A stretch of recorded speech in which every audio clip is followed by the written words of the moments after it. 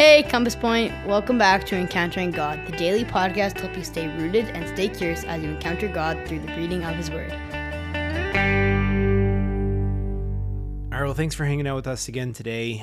We are continuing this study in this awesome book, and I hope that you found this as cool as I have. It's just been great to be able to read through and, learn more about this incredible God who wanted to reveal himself to his people, and he does so by showing up. And so what we're looking at now are these sections in the book where it begins to describe the details of the things that are going to be in this space where God is going to dwell with his people. He's asked Moses to construct a tent that would be his dwelling place, his home.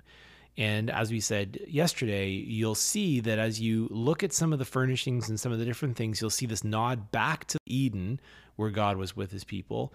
And it also looks forward to this future city of Jerusalem, where, again, God is going to be with his people. And so as much as this tabernacle was a space for God to dwell with his people, it was meant to feel a little bit like home for the rest of us.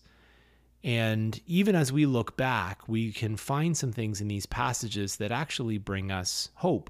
And they remind us that, about this big idea of God wanting to be with his people. And so there's some good stuff here that we're looking at, and some things that we're not going to be able to get really deep into, the meaning of all of these different things. Perhaps we'll do that later on.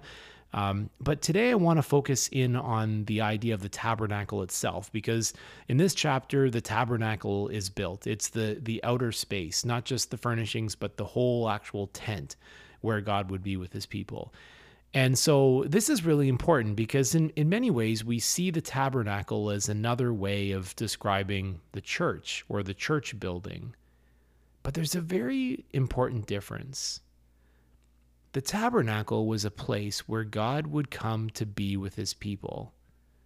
The church, on the other hand, for us today, is a place where we come to worship God. We don't come to the church to be in God's presence. See, something has changed since Jesus.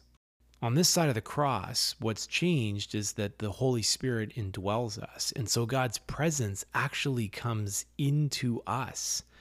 We have this presence with God because of the Spirit. And this is crazy.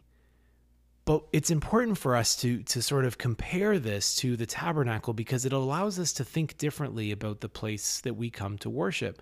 There wasn't a lot of public worship that happened in the tabernacle.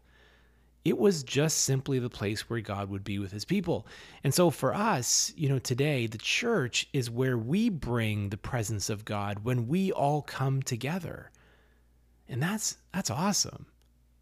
So what do we do with this? Well, we start by not making the church the place that we go to meet God. You see, when we do this, we compartmentalize our lives in a way that is not really all that helpful. We say that my church stuff happens over there in that space, and the rest of my life is different. But we know that we can't divide our lives that way. And so it begins to help us think differently about God's presence in our life right now, right where you are today, in that conversation, in that that moment that you're going to have later on today.